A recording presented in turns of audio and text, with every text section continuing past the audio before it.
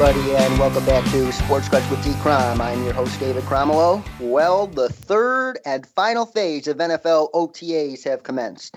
As we speak, all 32 teams are putting in the remaining on-field work until the league's annual 6-week summer break. During this time, coaches and players often rave about their rookies to the press, but often those claims eventually get disproven when the games begin. We here at Sports Cuts with D-Crom enforce our no-spin policy 24 hours a day, 7 days a week, 365 days a year, and do our absolute best to help all of you football fans cut through the spin and get to the truth.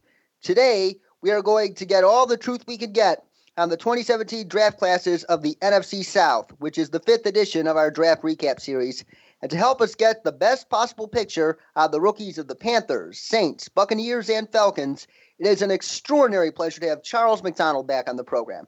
For those of you that don't know him, Charles is a world-class football analyst that contributes to Bleacher Report, the Falcoholic.com, which is the Atlanta Falcons fan page for SBNation.com, and also is the co-host of the podcast Setting the Edge, which I highly encourage you to check out. Charles McDonald with Justice Mosqueda have done a fantastic job putting that podcast together, and it's some great content, folks. But I talk too much, so without further ado, let's welcome Charles back to the show. How are you doing, Charles? I'm doing good. I'm doing better after that illustrious welcome right there. Thank you for that. You are very welcome, Charles. It's always a pleasure having a great football mind like you on this program, like I said, to help all of us football fans get as much truth as we can get in an era of unprecedented spin coming from NFL PR departments. And now let's talk some NFC South draft classes, beginning with the Carolina Panthers, who made it a priority to get Cam Newton some more juice on offense, and that was a pair to their first two selections, selecting Heisman Trophy candidate Christian McCaffrey at 8 overall, and they drafted a similar player in round 2 in Ohio State's Curtis Samuel. And what made the Panthers offense so amazing in 2015, as Merrill Hodge and others pointed out, was how diverse their ground game and the scheming around their running attack was. Like, you could go up the gut, traditional power football, and also do all the exotic stuff with the jet sweeps, read option, reverses, you name it. And it wasn't present last year, and I think that was one of the reasons why the offense took a nosedive last year. Will the selections of Christian McCaffrey and Curtis Samuel help the Panthers offense regain their 2015 level of production, if not better? I don't know if it's going to get back up to that level where Cam was winning the MVP, just because when you have two rookies, it's kind of hard to just to bank on them to get you back to being top 10 offense. But these guys are definitely exactly what Cam Newton needed. And when you just look at going into the draft, what they had on offense was really, it was pretty pathetic. I mean, you let Ted Ginn go to the Saints, and for most teams, losing Ted Ginn wouldn't be a big deal, but the Panthers have put themselves in a situation where Ted Ginn was their best receiver. So when you let Ted Ginn walk away and you replace him with Charles Johnson, who got buried in a pretty average Minnesota Vikings wide receiver depth chart last season, it's not looking great. So the weird thing that I've had with people who criticize the first two picks, because they said that Christian McCaffrey and Curtis Samuel, they were very similar players, and they thought it was a bit redundant. But when you don't have anybody on your offense that can create explosive plays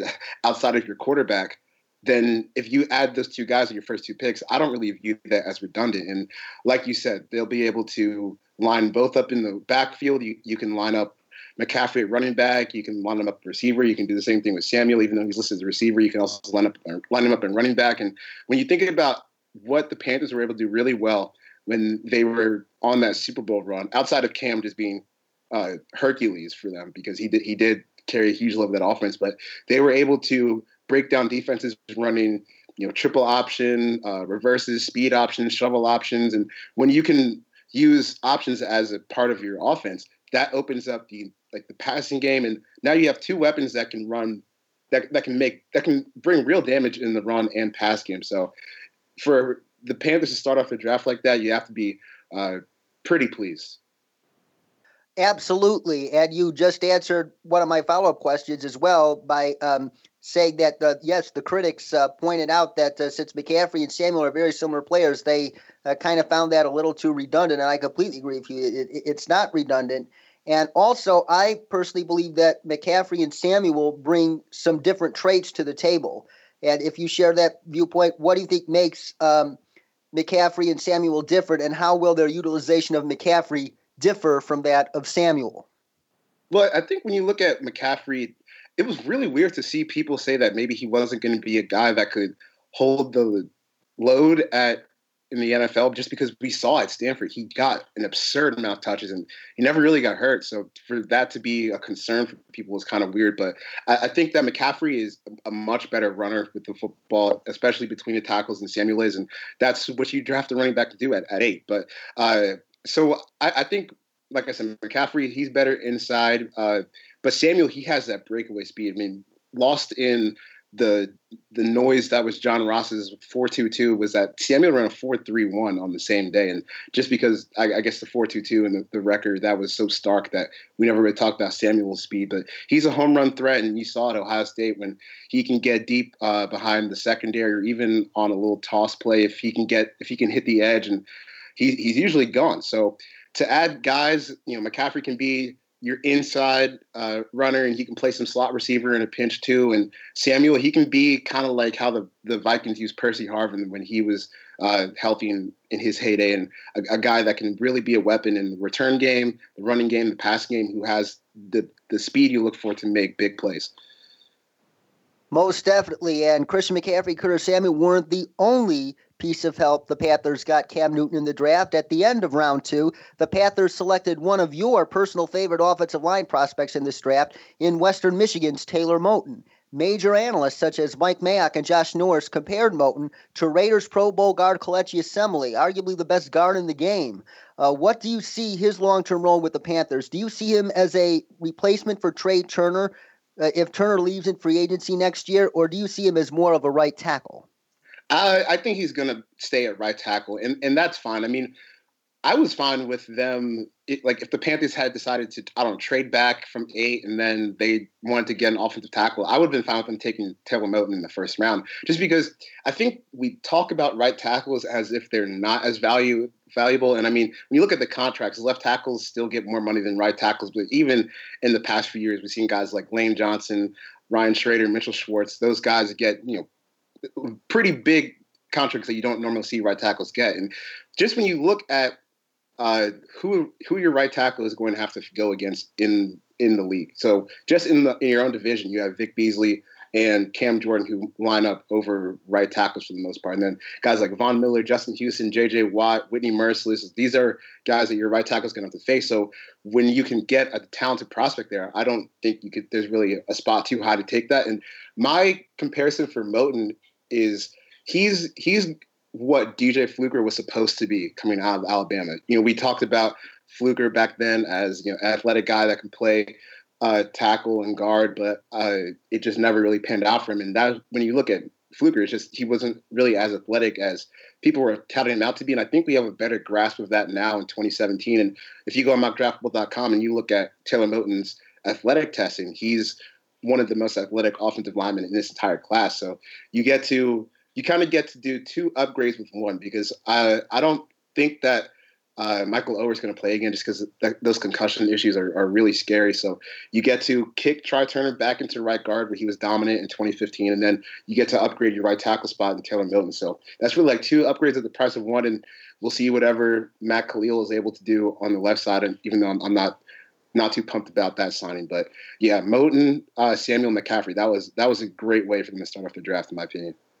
Oh, most definitely. And in round 3, they dedicated their attention to the other side of the ball, defense, and filling a major hole at defensive end. They don't have an alpha dog pass rusher rushing from the defensive end spot at the present time. Yes, they brought Julius Peppers back. Mario Addison's a good player, but Peppers is just a rotational piece at this point, and Addison is absolutely nothing special. And they traded up quite a bit to select Deshaun Hall from Texas A&M, who played opposite Myles Garrett, who obviously went number 1 overall to the Browns. And I just wanted to get your opinion on Deshaun Hall, and do you think he could become the next great threat for the Panthers off the edge? I like where they got him. I don't think he's going to be like the next big thing, but when you look at his I guess, athletic profile, like those types of guys tend to be solid players. Just when you look at like the size and the 3-cone and 10-yard split, that style of athlete is conducive to success at the defensive end position. And when you look at what they had on defense, it was just a bunch of old dudes like Julius Peppers and Charles Johnson. They let Coney Ely go. So you really had to add somebody with some youth and some athleticism. So to get Deshaun Hall in the 3rd round, I thought that was a good pick for them, especially after letting Coney Ely go to the Patriots. Yes, as long as he's able to play up to the level of Coney Ely, that would be a tremendous pick for the Panthers. And now from the Carolinas to the Bayou, let's break down this New Orleans Saints draft class. And just like the Panthers' top priority was getting Cam Newton more weapons, the Saints' top priority was obviously their pass defense. The Saints' defense has been consistently in the NFL's basement for these past, 3-4 years. And the pass defense is probably the most problematic part of that. And that's why they spent 2 of their first 3 picks on defensive backs, starting with Marshawn Lattimore with the 11th overall pick. And in the 2nd round, they selected Marcus Williams, a safety from Utah. How much improvement should we expect from the Saints secondary in 2017? And how do Marshawn Lattimore and Marcus Williams help in that endeavor? Well, I thought Marshawn Lattimore was like a top 5 pick in this process. I don't know how he fell all the way to 11. Maybe it's some issue with his hamstring or something like that. But when you watch the tape, he is supremely talented. I mean, when they had kind of like a weird rotation with the defensive backs, and when I say weird, I mean stupid. I mean, you just they rotated their defensive backs like you see other teams rotate their defensive linemen, which never really made much sense to me. But when Lattimore was out there, this is a guy who can legitimately be a top tier corner in the league. So to get him at 11 was an absolute steal, and they really needed some help at corner. And I think Marcus Williams is probably going to take that Jairus Byrd role because they cut him after that was a disaster of a deal for them. And when you kind of look at where the NFL is heading, or at least where the game seems to be evolving, is a lot of teams want to be able to run 3 safety sets. So they drafted Von Bell last year and Kenny Vaccaro a couple years before that. So theoretically, on paper, you have your guy that can play single high, Marcus Williams, because he's got the range that you look for out of a free safety. And then you have your 2 guys who can play in the slot and, match up in man coverage in the box and Vaccaro and Von Bell. So that kind of helped complete their, safety trio, and it'll be interesting to see how those guys play out throughout OTAs and camp and preseason. Oh, absolutely. And the Saints are obviously banking on those 3 safeties and Lattimore to help get their defense out of the doldrums. And Lattimore wasn't their only pick in round 1, as the Saints also had the 32nd overall pick that they got from the Brandon Cooks trade. And they selected offensive tackle from Wisconsin, Ryan Ramczyk. And this is an interesting situation for Ramczyk. I like Ramczyk, first of all, but the Saints already have a solid left tackle in Teron Armstead. And Zach Strief, their right tackle, is 34 years old and getting up there. And there were some split opinions on Ramczyk and where his best fit would be, whether it would be on the left side or right side. And I was wondering, what do you think Ramczyk's best long-term fit with the Saints is? Do you think he replaces Zach Strief at right tackle, or do you see it potentially replacing Teron Armstead at left tackle, given Armstead's injury issues? I think it's too soon to pull the plug on Armstead, but like you said, Strief is 34, so that's a little bit of an insurance policy. And I remember after the draft came out, they were prepared to take Reuben Foster at 32. I mean, Reuben Foster even said they were on the phone with him. And you know how that ended. The 49ers jumped up ahead and picked him at 31. So maybe this move, when you get the context of what happened with Reuben Foster, this move kind of feels like a panic move almost. But look, it never hurts to add offensive tackle depth. Maybe the first round is a little bit too rich for that, but Zach Strief in the waning days of his career, it makes sense. I think that he's probably going to have to man the right side of the offensive line just because Armstead, I think, is really, really, really underrated. I think he's one of the best left tackles in the league when he's healthy. So to have Armstead and Pete and Unger and then Ramczyk theoretically should be okay, and they signed Larry Warford over from Detroit. So it's interesting to see teams pouring in all these resources into the offensive line, and the Saints are just the next team to do that.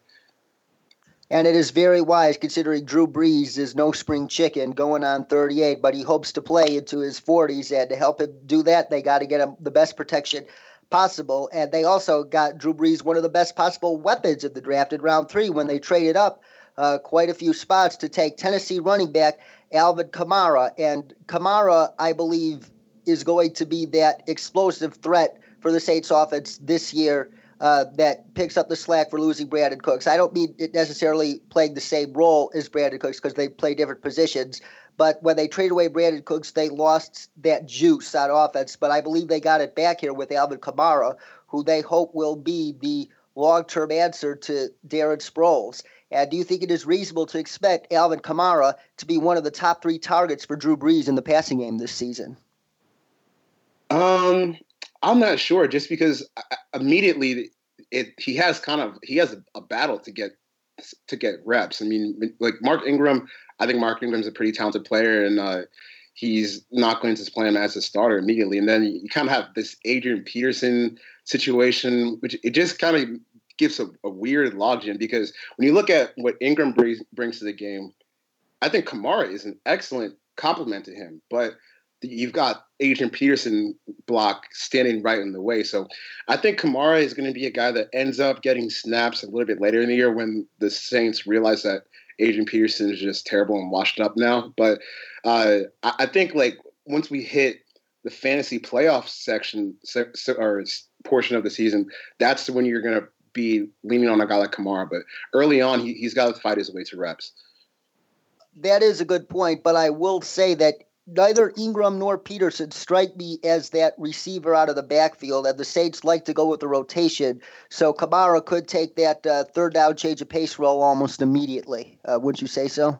Yeah, I would agree with you there. It's just, like I said, I think that Kamara is the perfect, like, if you have a 1-2 of Ingram and Kamara, that's really good. But the Adrian Peterson block is in the way. And it's not really about how do you get him on the field with Ingram. It's more about how do you split those reps with Peterson, or do you just take the L on Peterson signing completely and just kind of phase him out of the offense? I mean, I think their best 2 backs are Ingram and Kamara, because at this point in his career, Peterson is just a name more than anything. I completely agree. And let's go back to let's stay in the Gulf region, actually, and analyze this draft class of the Tampa Bay Buccaneers, who I believe had a fantastic draft.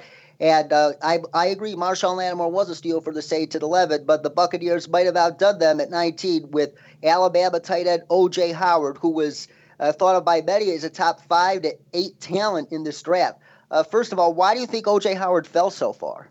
I just think because the way I always thought the O.J. Howard hype didn't really make that much sense to me. When people talking about him, he could go number 4 to Jacksonville. I'm like, well, that doesn't really make sense to me, because when you look at O.J. Howard's 2 big games against Clemson, like those were really the only 2 big games that he had, and the big games that he had in those games were like shot plays where where they're faking a screen and then he runs a real route behind him, or they fake a pass one way and then they hit O.J. Howard on the screen the other way and he runs down the field. Now, there's no denying that he's extremely athletic, but usually when you see guys go in that top 10 range, the production in college is usually behind it. And I know that his last season there, Alabama didn't have the greatest throwing situation with Jalen Hurts, but I mean, before that you had Blake Sims and then A.J. McCarron. So it kind of makes sense to me. But we're talking about this guy who's supposed to go top 5,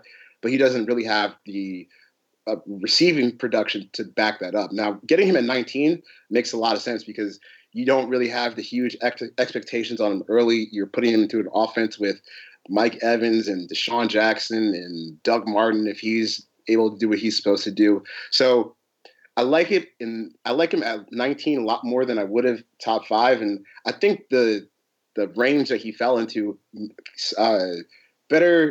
gave a better view of how the NFL viewed him as a prospect versus draft Twitter. That is definitely a great point, Charles. And it's always important to know that often there's a chasm between the NFL and draft Twitter and the wider DraftNet community about a lot of prospects, and O.J. Howard just might have fit that description there. And but they say that the reason why Howard's stat line from college wasn't overwhelming was because they didn't use him that a certain way. How do you believe Tampa Bay will better utilize O.J. Howard than Lane Kiffin did at Bama? Well, first of all, I think O.J. Howard, he's going to have to be like O.J. Howard is a great blocker. There's no denying that. I mean, if you go watch that Alabama Texas A&M game, he puts Myles Garrett in the dirt a few times. So like the blocking is not an issue. But when I was able to get my hands on some of the all 22 tape for Alabama, he's not a very nuanced route runner down the field. Like when there would be plays when Jalen Hurts gets in trouble and O.J. Howard has a wide open space that he can run to, but he's still a bit clunky and robotic in regards to his route running. Like he's physically capable of doing whatever you need him to do on the field, but mentally sometimes he gets a little bit too entrenched in what the route says to do, and he doesn't have like that natural feel for receiving the ball. Like last year, I really liked Austin Hooper out of Stanford that the Falcons ended up drafting because he had that feel for being a receiver, the feel for finding open spots in the zones, the feel for tipping routes off to beat man coverage. And Howard just isn't there yet. But I think if you have the athleticism that he has and the blocking that he has, that's a guy that you can get on the field right away. And early on, I would expect him. I wouldn't expect the gaudy stat line this year. Just because there's a lot of mouths to feed in that offense, and rookie tight ends tend to struggle a little bit just because there's so much going on with learning the passing game and the running game and adjusting to the size and speed of NFL defensive linemen and NFL linebackers. So I think maybe early on he's going to be used like they did at Alabama when he had his big games, screen game, play action and stuff like that as he adjusts to the NFL game. Like you don't really see outside of like Jimmy Graham and Rob Gronkowski, you don't see rookie tight ends come in and just set the world on fire. And even those guys didn't really do it to the degree that they are now. So I would temper expectations for O.J. Howard or really any rookie tight end because it just takes a while for them to adjust. Oh, it most certainly does. And you mentioned O.J. Howard's blocking. I watched some of that Texas A&M game on draftbreakdown.com, and his blocking is just super advanced for a rookie tight end. And I definitely believe that they will use him to help protect Jameis Winston when he drops back to pass because he, I believe, could be a crucial extra body to help those offensive tackles that really aren't ideal for the Buccaneers at the moment. Yeah, and I think when you look at who else they added in the draft with Chris Godwin and Jeremy Nichols, and when you keep your tight end in on some passing plays, which Alabama did, and O.J. Howard, who was spectacular as a pass blocker too. So that's going to give Jameis Winston some more time, and that offensive line outside of Ali Marpet is a little bit shaky. So whenever you can add blocking like that, it's going to be a plus. I completely agree, and even though I don't know him, shout out to Ali Marpet from tiny little Hobart College, who has been just as good as most of us have expected him to be so far in his young NFL career. Just keep up the good work there, Ali. Oh yeah, if you want a good laugh, go look up Ali Marpet's college highlight tape. It's hilarious because I played some D3 ball at Gettysburg College, and I played defensive tackle. When I was my heaviest, I was 255 pounds playing defensive tackle. So that's like a linebacker size in the NFL. And Ali Marpet, he was like a grown man, like a grown NFL offensive guard playing against like a step above high school. So it's really funny just watching pancake guys and just manhandle them. So if you want to laugh, go look up Ali Marpet's college highlight tape. Most definitely. And back to this 2017 Buccaneers draft class. In round 2, they went to the defensive side of the ball and selected Justin Evans, a safety, and some people had him as a corner, though, out of Texas A&M. And I think this was another good pick by Tampa because their safety situation the past couple years with Chris Conte, for crying out loud, starting at free safety, that is one of the least ideal safety situations in the entire NFL. And I think Chris Conte has to watch out because I think he has some competition. And do you see Justin Evans as the Bucs starting free safety in Week 1? He could be. I think he definitely has the talent to be. But when you watch him versus LSU and some other teams that run the ball a lot, he really has. He takes some bad angles to the ball, and I think he offsets that a little bit because he's really, really good in man coverage. I mean, he may have run a 4.6, but he moves like a cornerback when he's in coverage. So that's going to be a guy that can play free safety, that can come down and play the slot. But in order for him to get running, or not running, but in order for him to get playing time early, that free safety, that's your last line of resort versus a run. So if all else fails and the front seven misses, and that's who's left. So I would need to feel a little bit better about his tackling before I put him out there day one. But if I need somebody to come in and play the slot in between Brent Grimes and Vernon Hargreaves, he's the perfect person to do that, especially when you look at how they just let go of Alteron Werner earlier this offseason. There's a bit of a void there, and I think Justin Evans can play that slot from day one. Yeah, and that slot position is an increasingly important position in today's pass-happy NFL. And in round 3, you mentioned Chris Godwin. The Buccaneers added to their amazing plethora of weapons by selecting the Penn State wide receiver. And I heard about him from some people pre-draft. I heard he was very fast. And when he was picked, I thought, maybe they believe he takes Deshaun Jackson's role long-term because they only brought in Deshaun Jackson on a relatively team-friendly contract. But after looking at his site and realizing that Vincent Jackson's no longer there, I say, I think they might have drafted him to replace Vincent Jackson. Do you think Chris Godwin is the ideal replacement for VJax? Yeah, just because if you go back and watch the Rose Bowl versus USC, I mean, their quarterback wasn't even making good throws, but this dude is just making unbelievable catches, and he makes plays after the catch. He's a beast when the ball's in the air. He's really good at adjusting the catches. I was honest, the more I went back and watched his tape, and I didn't really get to him before the draft because wide receiver wasn't a need for Atlanta going to the draft. So I kind of went back and watched some of the NFC South players after the fact. And I was surprised that Chris Godwin dropped that far. I mean, you look at the way he can play, his athleticism, the way he showed in big games, that's usually a guy that you see go higher, especially in a weaker wide receiver class. But when you look at where the Bucs are, just from a personnel standpoint, it makes sense that this is going to be the guy that picked to replace Vincent Jackson. Now, he's not as big as Vincent Jackson. He's about 6'1", 210, 215, and Vincent Jackson was 6'5",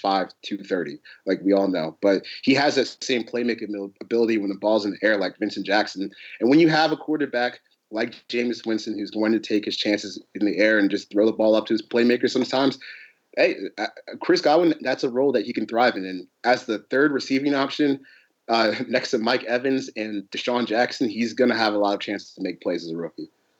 Oh, my goodness. He definitely is. And just look at who Jameis Winston has to throw the ball to. He's got Mike Evans, who's a Pro Bowler, and if not, heading towards all-pro level very quickly. He's got Deshaun Jackson, who could still take a top of a defense. He's got Chris Godwin, who has enormous promise. O.J. Howard has enormous promise. Cameron Brate, don't forget him, folks. If there's a Bucs tight end to own in fantasy this year, as Charles applied, it might be Cameron Brate and not O.J. Howard. Jeremy McNichols, a great receiver out of the backfield, who they drafted on day 3. How on earth do you defend this Bucs passing attack with all these weapons?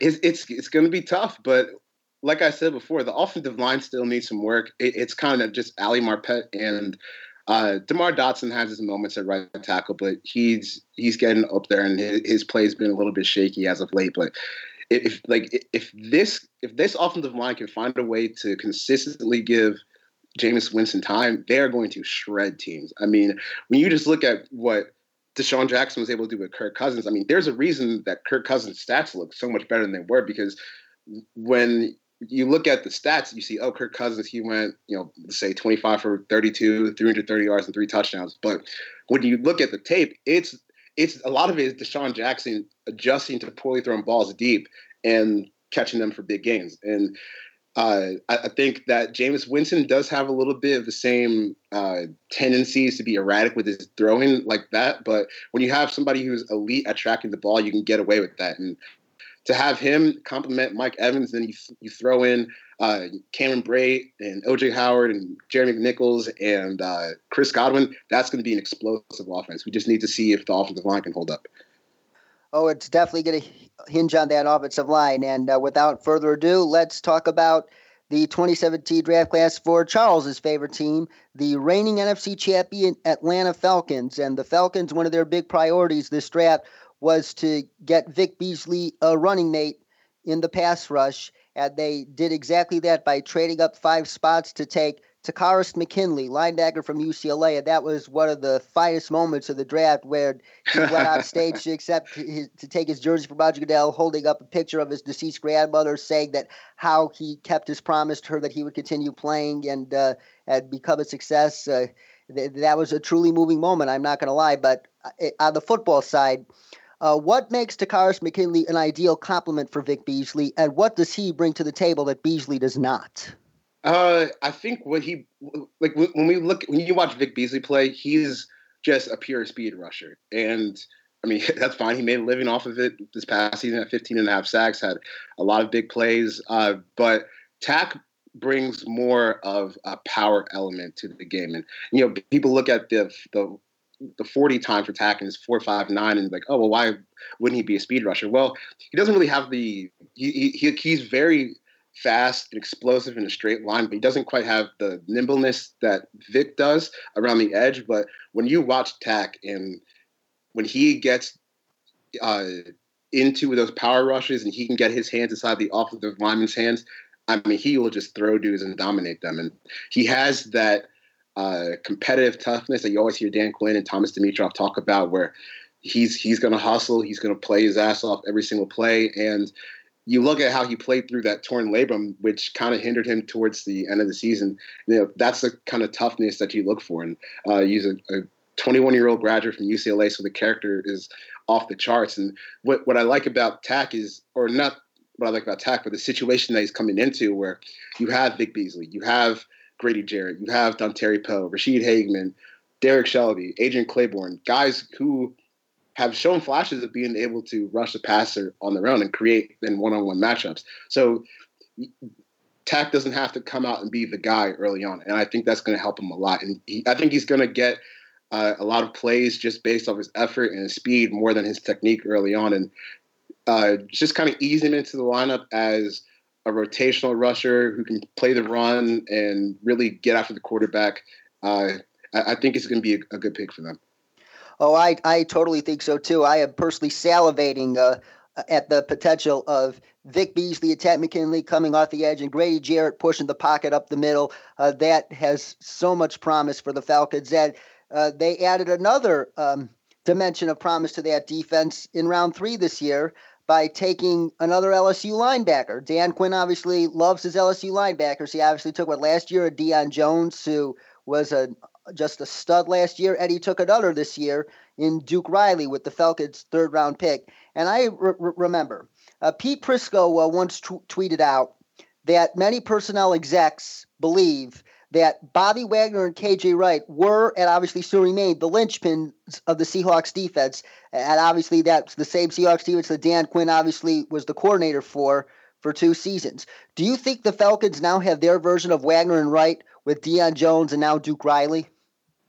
Yeah, what was interesting about it was I thought that they had found like their KJ Wright last year when they picked Devondre Campbell from Minnesota. Just because when you look at the body type, they were like the exact same body type. Big frames, really long arms, fast. They'll let you cover tight ends and stuff like that. But Duke Riley, he's not as big as Devondre Campbell, but man, he can really, really run. And when you look at the 3 linebackers, Deion Jones, Duke Riley, and Devondre Campbell, all those guys run in the 4.5. So that's a ridiculous amount of speed to have at linebacker. And I think what the plan is to have Duke Riley play weak side linebacker, Deion Jones come back and play middle linebacker, and then Devondre Campbell be a strong side linebacker, which makes sense because when you have your strong side linebacker, that can be a guy that matches up against tight ends and man coverage. And when you have somebody who is moving from weak side linebacker to strong side linebacker, that's going to give them an edge in the coverage department. And Duke Riley, like that's so much speed on defense. And when you look at just the collective speed that the Falcons have, you have Duke Riley, Deion Jones, Devondre Campbell, Tack McKinley, Vic Beasley, Keanu Neal. All these guys ran a 4.5 or lower. So it's going to be really fun to see it in action, and I can't wait to like the splash plays that these guys make are going to be so fun to watch. Oh, absolutely. And Dan Quinn has done just an astonishing job in turning around this Atlanta Falcons defense as fast as he has. And they were done there. Personally, my favorite pick of this Falcons draft class was one of their day 3 picks, and I'm talking about Damontae Kazee, a cornerback from San Diego State.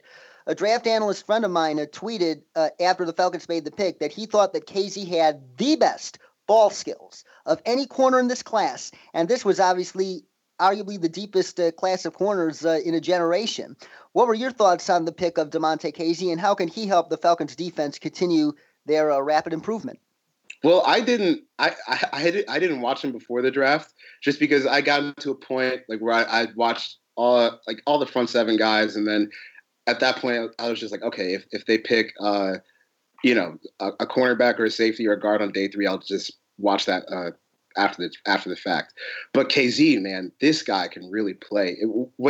It's weird or not weird, but I'm interested to see how he converts to this free safety slot type of role, because at San Diego State, they played a lot of cover 4 quarters coverage, and he was mainly the right cornerback. So he's only responsible for a fourth of the field on his side. So like moving to free safety, moving the slot, it's going to be a bit of a transition for him. But like you said, the ball skills were just, I mean, I couldn't believe that some of the interceptions he was making. I mean, he's baiting quarterbacks in throws. He's making catches that you would see receivers make, ripping balls out of receivers' hands. And hey, look, if you're going to get a guy who has, I want to say 13 interceptions the past 2 seasons, which is just an extraordinarily high number, and you're going to get him in the 3rd round, and hopefully you can convert him to, a slot safety hybrid where he has more ground to run and use those ball skills.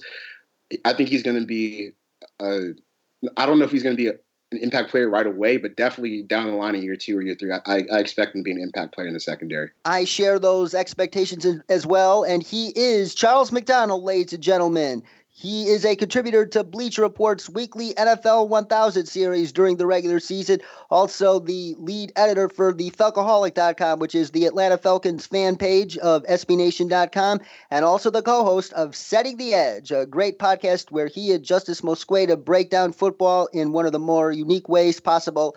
You're highly recommended to check it out. You can follow him on Twitter at 4Verts. And Charles, we thank you once again for donating your time and your amazing, amazing knowledge of football to this program. But before you go, since this is the draft recap series, I have 3 questions that I use to conclude the program with all the guests, and you're no different here. So let's get to business here. So the first question, out of all 4 teams combined, who do you think was the absolute best pick, and who was the absolute worst pick? The best pick out of the 4 NFC South teams? Yes. The best pick, I love Christian McCaffrey to the Panthers. There are people who are upset you don't take a running back that high. I don't care. That dude's a stud. The metrics, the eye test, the combine numbers say this guy's going to be a big time player. So that's what I thought the best pick was. The worst pick, I'm going to go with Ryan Ramczyk to New Orleans just because it reeked of panic after the Reuben Foster pick fell through, and I think that in round 1, in your team that's trying to get back to the playoffs with an aging quarterback, I know that protecting him is key, but at the same time, I thought maybe you want to get someone that's going to have a bigger impact year 1. Very good points. And they say that day 3 of the draft is the day that separates the contenders from the pretenders. And those that draft better on day 3 tend to be more likely to be a contender than a pretender. And who was your favorite pick on day 3 for each team, and why is the question. But before you answer, I'm going to say that since the New Orleans Saints only had 1 day 3 pick in Al-Quadin Muhammad, I will ask you to include him among their latter 2 third-round picks at Alex Anzalone and Trey Hendrickson when you answer the question about the Saints. So your favorite pick on day 3 for each team, and why, with the Saints having a little exception. Go ahead. Day 3 for the Panthers, Corn Elder from Miami. When I first watched him, I was like, holy crap, why isn't this guy talked about as like a a top 70 pick, top 60 pick. And then the more I watched, he was a little bit limited, and they ran a lot of cover 2, and he just kind of squatted on the field and made his plays that way. But in round 5, you're getting a guy that has good ball skills and one of the better tackling corners I've ever seen. So that's going to be a nice little upgrade for them, and he's going to compete with Captain Munderland, who just signed back with the Panthers for some playing time in the corner at slot cornerback. And I think when you pair him with James Bradbury, who had a really strong rookie year, that's a nice little young cornerback duo for the Panthers. And even Daryl Worley from West Virginia last season, he can play a little bit too. So that's my pick for the Panthers. For Atlanta, it's KZ, like we just talked about. The ball skills are rare. You can probably just you can throw him anywhere really and pray that he becomes a good player. For Tampa Bay, my favorite third-round pick for them was Jeremy McNichols, ultra-productive player from Boise State. If Doug Martin for some reason can't get back to the form that he was at, then McNichols is a fine substitute to not completely have the offense fall off a cliff. And for the Saints, I actually like the pick to go get Al-Quadin Muhammad on day 3, because when he was at Miami, I mean, he was a solid player, and then he got kicked out for I don't remember exactly what he got kicked out of Miami for, but to take a flyer on a guy who has had production at a big time school and knows his way around the game, and you're still kind of looking for that pass rusher across from Cameron Jordan. So to kind of throw stuff at the wall with Al-Quadin Muhammad and Trey Hendrickson, I like it. Oh, and it will be a treat to see if Al-Quadin Muhammad could turn out to be one of the biggest steals of this draft class. As you allude to, the potential is definitely there if he keeps his head on straight. And obviously, I'm very nitpicky about people issuing draft grades the day, the week, or even months after the draft. It often takes 3 to 4 years to assess the true grade of a draft class. So our final question is, in 3 to 4 years, which of these 4 draft classes do you think will be the best when it comes to on-the-field production? Rise up, go Falcons. No, either the Falcons or the Panthers, I think, just because when you look 3 years from now, McCaffrey and Samuel should be staples of that Panthers offense with Cam Newton. And then I think we should see Tack McKinley and Duke Riley and Eric Saubert and, really all those guys that the Falcons drafted come into their own. Because all those guys for the Falcons, they have the athleticism that you look for. It's just about, I guess, fine-tuning those skills and with KZ making a position switch. Thank you very much once again, Charles McDonald, for joining us. It's always a pleasure having you on the show. I cannot stress that enough, and we definitely hope to have you on sometime in the very near future. And that's all for today here on Sports Crush with D. Crom, but we plan to be back here early next week with the great Emery Hunt of FootballGamePlan.com to help us analyze the 2017 draft classes of the NFC East: Cowboys, Redskins, Eagles, and Giants. So stay tuned. Also, be sure to check out the episode archive as well as an up-to-date blog of mine at sportscrunch.com, and that is Crunch with a K. For Charles McDonald, our producer Chris Broadhead, man in the box, I'm David Cromwell saying so long and stay awesome.